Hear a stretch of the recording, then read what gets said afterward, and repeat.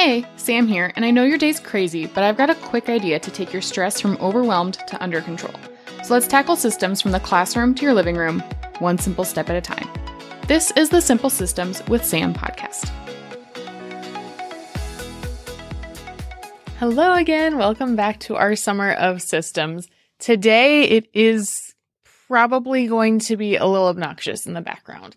It is, the 4th of July, which means that in the United States, there are fireworks going off constantly for weeks. And it's really hard to edit those sounds out. So you might hear a couple loud booms. Everything is fine. We're going to talk today about something that you need to have in mind as you're setting up systems for your classroom. And especially if you've downloaded the Classroom Essentials Setup Guide, I will link it again in the show notes for you. It is a free guide of all of the things that I wish I had known or thought to have set up before the first day of school, and things that you can touch without even going into your classroom. The things that you want to have ready and will make you feel more prepared before day one. I've gone through the older version of this list every single year, and now that I'm updating it with hyperlinks and with so many links to podcast episodes and YouTube videos and anything I can think of that'll help new teachers out, I'm so pumped to go through it again. And I'll be walking through these steps in my Instagram stories. If you want to follow along over at Engineered as Education or Simple Systems with Sam, they will be posted there. Today we're going to talk about 7 ways to go quote unquote minimalist in your classroom. And while the traditional minimalist is getting rid of a bunch of stuff, there are more ways to look at minimalism. And I've talked about quite a few on the podcast, but today we're going to hit 7 minimal systems in your classroom, or 7 ways to think minimal in your classroom so that you aren't overworking yourself and overexerting yourself for things that really aren't going to produce a benefit for you. And so, yes, the first one is to have minimal stuff in your room. And I've talked about my previous room where I had one cabinet and I got really serious about what was in there and what I could keep. And you know what? I barely, if ever, had to really come home and find stuff from my little spot in the garage and take it into the class with me. You will be shocked how few things you can last with in the classroom. And the easiest way to go about this is as you transition into this new school year, if you are moving classrooms, if you're starting a new classroom, only take one carload at a time. And I'm not saying stuff it to the brim. Take only the things you legitimately think you will use or need, and then start supplementing after the school year starts. It's going to seem like it's hard to do, but if you remember that you don't have to be the one to supply everything for all of your students in case of emergency, it'll be a lot easier. Also, if you keep minimal decor, which actually wasn't even on my list, but minimal decor is helpful too. The less stuff you have, the less stuff that students can get into, the less stuff that you have to find a new home for, the less things can get broken. Having minimal stuff in a classroom is just overall a stress-lowering tactic. Number 2 is minimal assignments. Especially the first few years of teaching, you feel like you need to go ahead and give grades for all of the work and effort people are putting in. And even post-pandemic, I think a lot of us are really trying to reward students who are doing the work by giving them the grades that they have earned, because other students may not be reflecting that type of effort. However, that is just giving you more work. If you'd like to keep up the number of assignments you have, then that's great. But consider how you grade them. Can you do completion? Can you spot check an assignment here or there? Can you have students do notebook checks? Can you have students grade and then hand in the paper so that you can just write down a number? How can you manage that for yourself? This year, I plan on cutting about 70% of the assignments that I took last year and just shifting them into other categories. I will still include labs. I will still include homework. I will include classwork grades. But there's going to be less of it, and it's going to be more impactful when I do take it. Now, are we still going to do little formative checks? Of course. Are they still going to do quote unquote worksheets? Yes. But they're not going to be all graded for the grade book. In fact, I'm going to keep it kind of a mystery for them, and I'm going to turn to a notebook style setup for my freshman classes, which I will get way more into in another episode, I promise. But that is going to relieve a lot of my grading stress, and students are still going to get the feedback they need, and they're going to be able to improve as they go. This last year in the second semester, I had realized that I was putting more work on myself to give students grades that I thought corresponded to the effort they were willing to put in class. And that required me to collect more assignments. But because of that, my stress level went up. The quality of my teaching actually went down because I was always so stressed out. I couldn't engage with them as freely as I wanted to. And you know what? They still all earned the grades that they would have gotten if I didn't collect all those assignments. So when you give an assignment, I want you to decide if it really needs to be collected for a full grade or how you can modify it so that you can minimize that assignment load. Number 3 is going to be minimal policies. And I know this kind of sounds a little crazy because in the Classroom Essential Setup Guide, yes, I am still tooting my own horn. I'm so proud of this thing. There is an entire page dedicated to policies. If you look, though, there's actually not that many policies listed because I think that you would create more if you had a full list of all the things that could come up and go potentially wrong in your classroom. But I think that the key is to have 1 to 3 major overarching rules. That's it. If you want to create like this 10-step program or like this cool acronym for your classroom, especially if your kids are in secondary and they have 6 to 8 to 12 teachers that they have to like bounce between all their rules and expectations, it's too much. Keep it simple for them and simple for you. When it comes to technology policies, have a hard line on technology so that they know when they've crossed it and there's no ifs, ands, or buts. For example, food or drink in class. After I got burned by this one this last year, my food and drink policy is water only at the tables, and you have to have it filled up before you come to class. I cannot excuse another freshman to go fill up their water bottle mid-class because they are parched. Nope, you'll be fine. When it comes to academic policies, a lot of these are going to be found in a school handbook, and you only really need to create your own if you plan on modifying it to be more strict than your school policy. For example, my late work policy is going to be a little bit more strict than my school policy. And my policy is going to be that I'm not taking late work. I used to have a policy where it was 10% off every day, maximum 50% off. And you could turn it in before the unit test. All of those are qualifications that are extremely hard to track, especially when you take in absences. And if you're behind at all on grading, it just becomes so hard to monitor. So what I'm doing now, no late work. But because I'm also cutting down on assignments, and I'm giving them so much work time in class on the things that I am collecting, it shouldn't be an issue.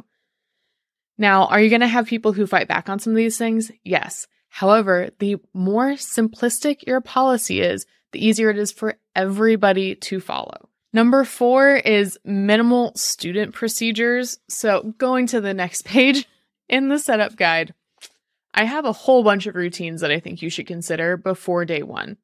And if it has more than 3 steps to it, it is too many steps. Like I said, most of these secondary kids are going to have at least 5 teachers, probably closer to double digits. That's a lot of steps and routines to remember and follow through on and to do effectively every time you're in a room. But if you have a simple routine for when students enter class that they know what they should look at and make them do, even if the entire routine is look at the board and follow directions. 1 step. That's 1 step. If that is your routine, then you need to stick to it. And every time you need them to do more than 3 steps for entering the classroom, the first step should be follow the steps on the board. And that's it. A lot of times with these routines, we want to add in some sort of element that we think is going to simplify everything in our classroom. We think that maybe having a QR code to scan in and out of our classroom is going to make things easier.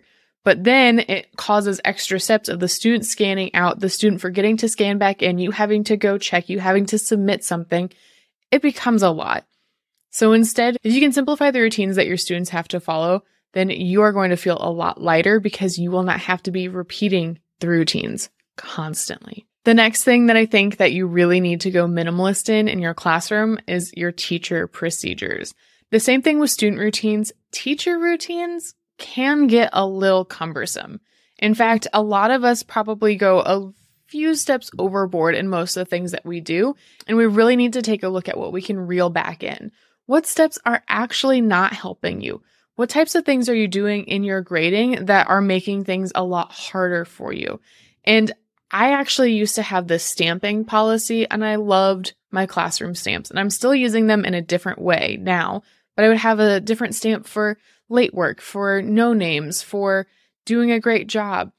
And it was so many different stamps that I made my own procedure way too cumbersome to stick with. And so now what did I do? I created a massive multi-line stamp, and I can just check box whichever comment I want to leave. That became a lot easier for me. But also when it comes to things, but this is also where things like templates come into play. What type of ways can you simplify your own planning and your execution of the things that you are going to have to do every single day? Where can you cut the steps out of your procedure? Because you probably made the procedure up. So it's very, very possible that you can go ahead and simplify some piece of it. And that leads me into number 6. Just because every other teacher does it doesn't mean you have to. So go minimalist in your support materials. Whether that is the note pages, whether that's doodle notes that you're constantly creating on your own, or for me, slides. I don't make slides anymore. I make morning slides with the things that my students need to do for bell work, and then I don't teach from slides. In the last year, I probably created 2 sets of slides myself that I taught from. Most of it is actually just me going through on the iPad or on the whiteboard the notes that we're taking for the day and lecturing in like a story format so that they're following along and taking notes from what I'm saying and what I'm putting up on the board. And that has worked wonders because it allows me to change more on the fly from what students need and what they're asking questions about. And I can modify things as I go. This has been really great for my freshmen. And when it comes to things like a physics class that is a little bit more math-based, it's a lot easier generally for me to go ahead and just do the work up on the board than to have to type in all the math. Nobody wants to type in that much math on the computer. But there's also a lot less prep that goes into it. I can create my own page of notes in a notebook and just go from there. I can leave the notes up on the board for students who might need a little bit extra time copying things down. And then I add any additional notes that we added to the board onto my copy. So now my copy is the master copy. It has everything on it. I can scan it and go. And this might not work for everybody, but this is one thing that I have gone minimal in that has been a true game changer because I don't have to spend so much time prepping or typing the math into slides. Now, you might have something else that you use in your classroom that you realize you can go minimal on because the procedure for you is complicated or time consuming. And with that, the fireworks have started outside, so you might hear some loud booms. But the very last one that I want to talk about is an important one because it's something that all teachers struggle with, and we're going to be very passionate and direct about making sure that we keep this one in the forefront of our thoughts this year. And the number 7 way to go minimalist in your classroom is to have minimal wasted time.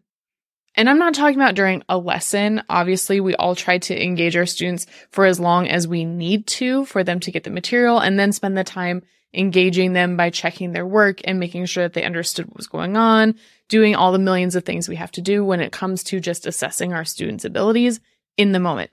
What I'm talking about is our wasted time during contract hours that is then going to cause us to lose time outside of contract hours.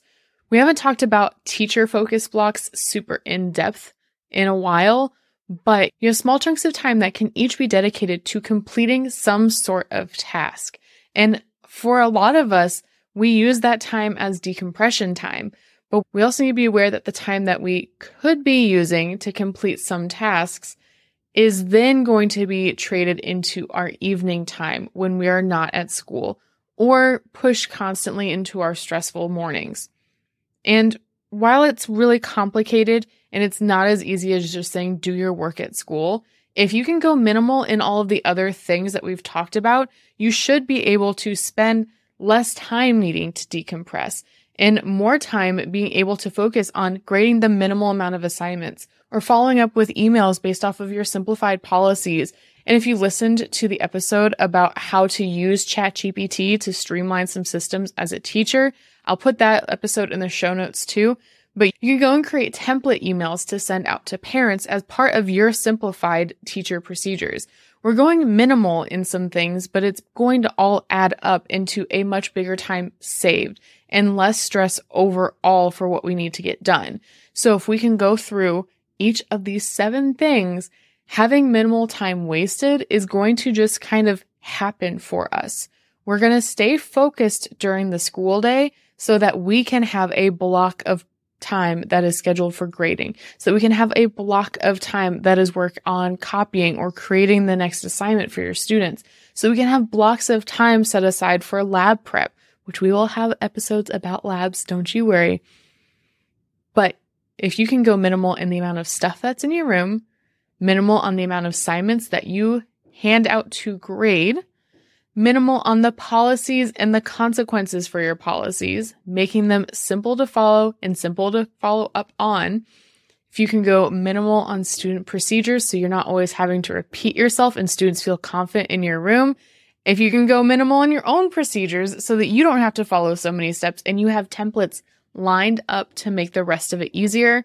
If you can go minimal by maybe cutting out slides that you prepare, then you'll find that you are minimizing your time wasted because you have the energy to focus on what you need to get done in that moment.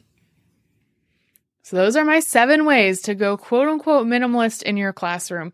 If you have any thoughts or ideas or more ways that you would go minimal, go ahead and send me a message over on Instagram at engineerdoeseducation, or go ahead and shoot me an email at hello@engineerdoeseducation.com. And coming up on the 1-year anniversary of the podcast, I just want to say I'm so thankful that you're here, and I cannot wait to hear what ideas you have that I can help you out with in the future. Until next time. Thanks for hanging out today. I hope that this simple step will help build big results in your classroom, home, and life. Remember to subscribe, review, and tag me on social media at EngineerDoesEducation so we can build a simple system together.